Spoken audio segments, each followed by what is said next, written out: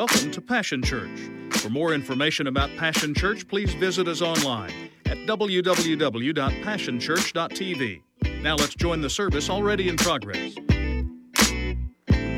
So I'm wondering if maybe some of you, like me, when I was a kid, my parents took me to one of those places that you go underground, and there's all these formations, and in the middle of all that, what they do is they turn off the lights. Anybody remember that? And there's this moment of panic because there's so little light. Well, a couple of years ago, some scientists developed, I don't even know if you know this, they invented this substance, and here's what they call it. They call it Vanta Black, and it's made, this cracks me up, it's made out of carbon nanotubes. Every time I say that, I want to go like that, but y'all don't. Some of y'all don't know. Some of y'all know enough. So they it's the darkest, blackest substance on Earth. In fact, this is what they said about it. They say anything that's covered with it looks like a tiny black hole. And so they've been studying it, and they believe that if you were locked in a room completely covered in Vanta Black, there are some interesting things that would take place. They said, number one, over a period of time, you would begin to hallucinate scary monsters lurking in the corners, and that you would begin to think that you're seeing eyes looking at you out of the darkness. They believe that you would probably have a real high possibility that you would begin to be very, very anxious because you're just looking at all this empty space, and you would feel like you're standing on the edge of an extremely deep, dark black hole. Then they said this. They said you would have difficulty maintaining your equilibrium because there are no visual cues. So it's complete darkness. They predict that if you stayed in this room long enough, as a result of lack of light, you would literally go insane. Isaiah prophesied 700 years before Jesus was ever born. Isaiah's on the scene, and he's looking at the people of Israel around him, and he begins to describe what they're living through. And I want you to see, it sounds like what the scientists were talking about a little bit. In Isaiah chapter 8, verse 21 and verse 22, it says this: distressed and hungry, they will roam through the land. When they are famished, they will become enraged, and they, looking upward, will curse their king and their God. Then they will look toward the earth, and they'll see only distress and darkness and fearful gloom, and they will be thrust into utter darkness. One version says this at the end. It says, they will feel like they're on the edge of a dark hole. I don't know. I just started thinking about it. The reason that the children of Israel found themselves in that condition was simply this. They lacked light. Why did they lack light? It was because their darkness was produced by disobedience, and the result of that disobedience was absolutely disastrous in their life. That the condition that the Israelites found themselves in sounds like someone who's been locked in a room painted in Vanta Black. It does. It says they were distressed, they were raving, they were mad, they were roaming in meaninglessness. And Isaiah says the reason they're that way is simply because they lacked light.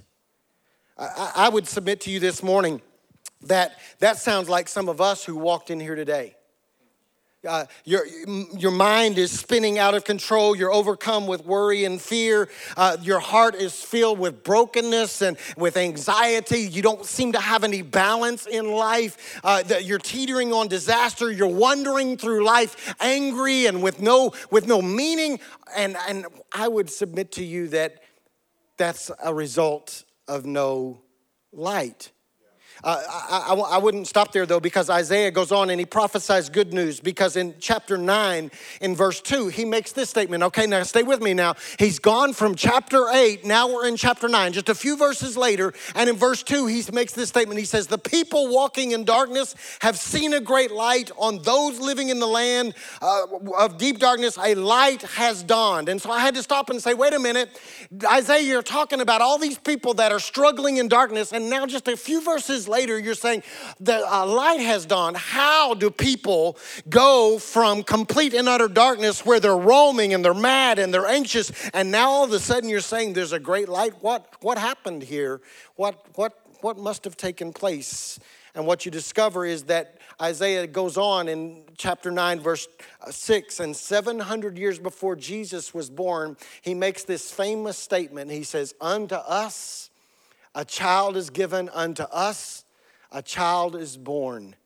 And of course, we know he was talking about Jesus. So in other words, God, realizing that his people had been kept in the dark way too long, and also realizing that in and of our own devices, our own attempts, our own tries, our own methods, we will never be able to produce light. So God interjects into the story, and all of a sudden, he sends his son Jesus. He literally, check this out, sends light into our darkness. That's why in John chapter 8, verse 12, it was on the screen in the video. That's why Jesus declares about himself. He makes this statement. He says, I am the light of the world. So if you follow me, you won't be stumbling through the darkness, for living light will flood your path. So the only solution this morning, the only way to get out of darkness is this. Here it is in a nutshell. You must find living light that becomes light for living. Jesus is that light. Here's the real challenge. Here's the crux of the matter. John comes along, and he knew that we would have this tendency, even though Jesus has come. John recognizes that we are going to have this tendency to choose darkness over light. In fact, he describes the condition of the day that we live in, and maybe the condition that some of you in this room are in, because in John chapter 3, he makes this statement. He says, the judgment is based on this fact. Listen to this. God's light came into the world, but people loved the darkness more than the light, for their actions were evil. All who do evil hate the light and refuse to go near it, for fear their sins will be exposed. So John is telling us this truth right here. He's telling us that the issue is not lack of light. Light has been made available. John clearly states this fact. Light has come. So the real issue, the real challenge that we're faced with this morning is John is making it clear that we have a choice to make. We have to choose darkness or light. We must make come to this place in our own life where we go, you know what? I'm tired of walking around stumbling into heartache and stumbling into pain and stumbling into addiction and stumbling into brokenness and stumbling into destruction. So I come to this moment in my life where I recognize that all by myself, I can't have any light, but I can turn and choose light because light has come. So we can't live like we're in the dark. We can, but it's a choice. We have a choice. Light has come. The question this morning is simply this. Have you accepted the light? Have you allowed the light of Jesus to invade the darkness of my soul? Some of you are sitting in here going, well, Pastor Steve, you just don't understand. You don't really know me. You don't know how dark my soul really is. And what I came with this morning is good news to tell you that doesn't really matter how dark your soul or your condition may be right now, because my darkness does not diminish his light. But his light, the light, can diminish the darkness of my soul.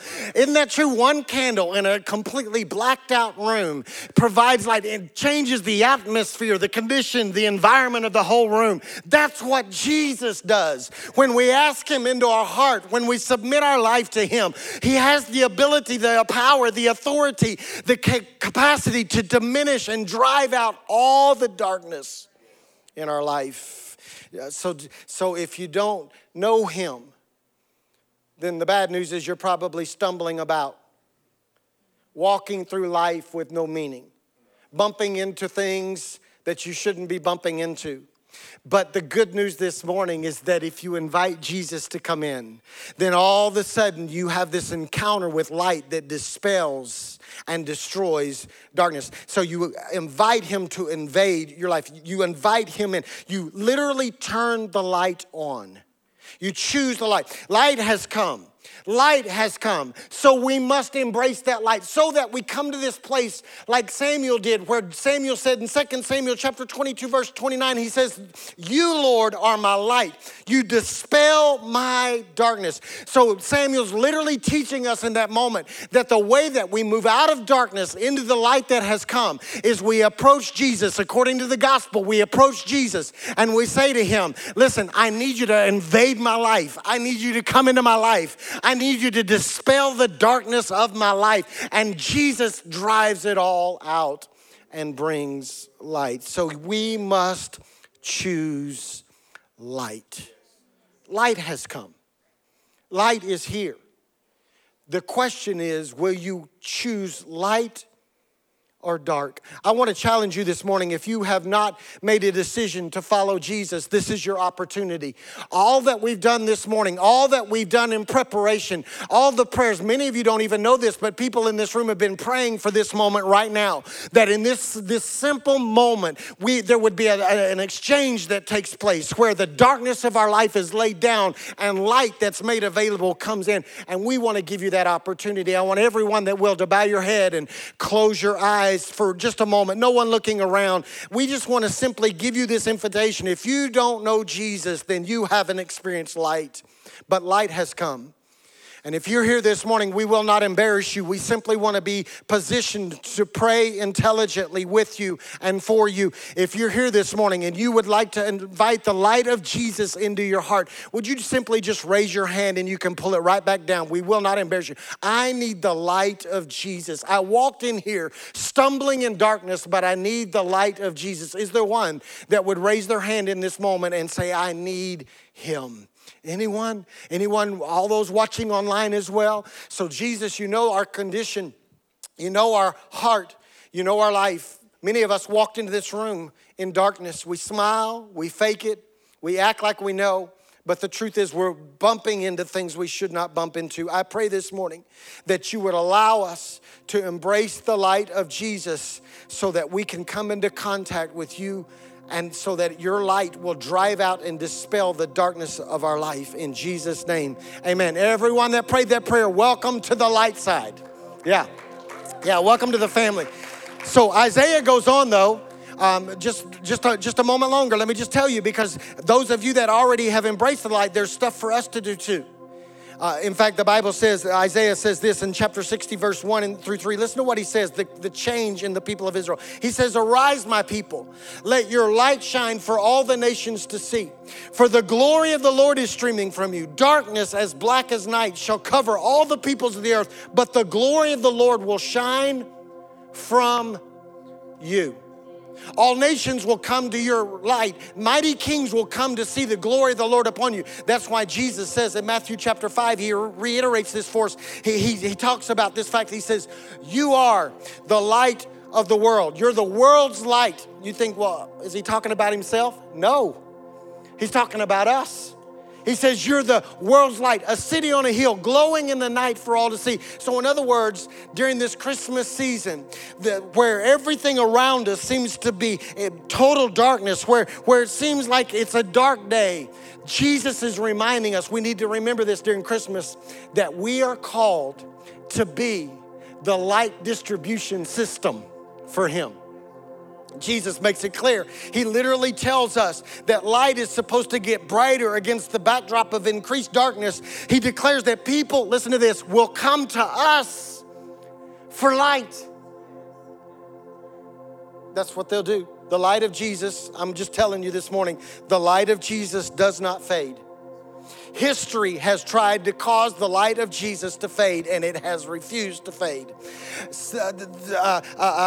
Government would try to cause the light of Jesus to fade. They can't pull it off.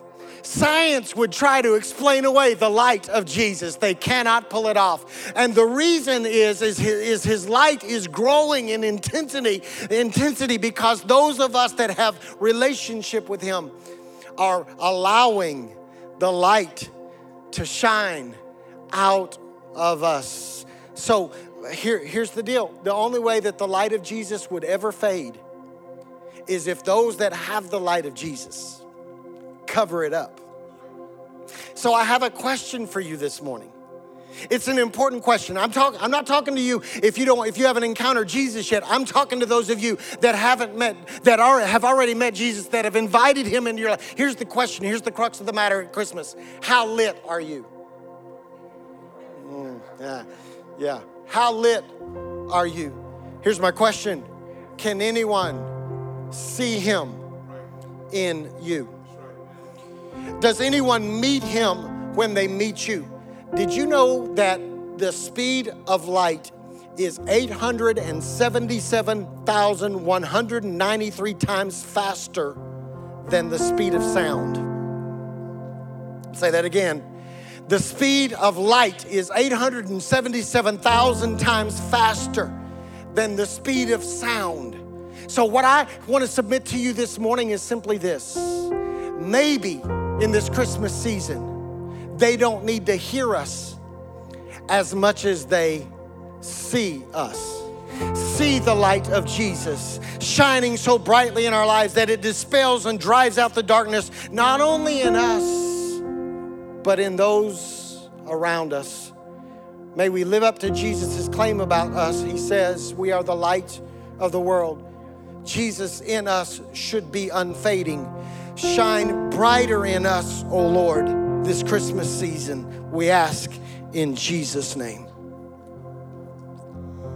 For a child is born to us, a son is given to us. The government will rest on his shoulders, and he will be called Wonderful Counselor, Mighty God, Everlasting Father, Prince of Peace. Isaiah 9, verse 6. It's been a privilege to have you join us for this time of ministry. To find more Passion Church resources or to make a donation online, visit www.passionchurch.tv. Remember, you can't live without passion.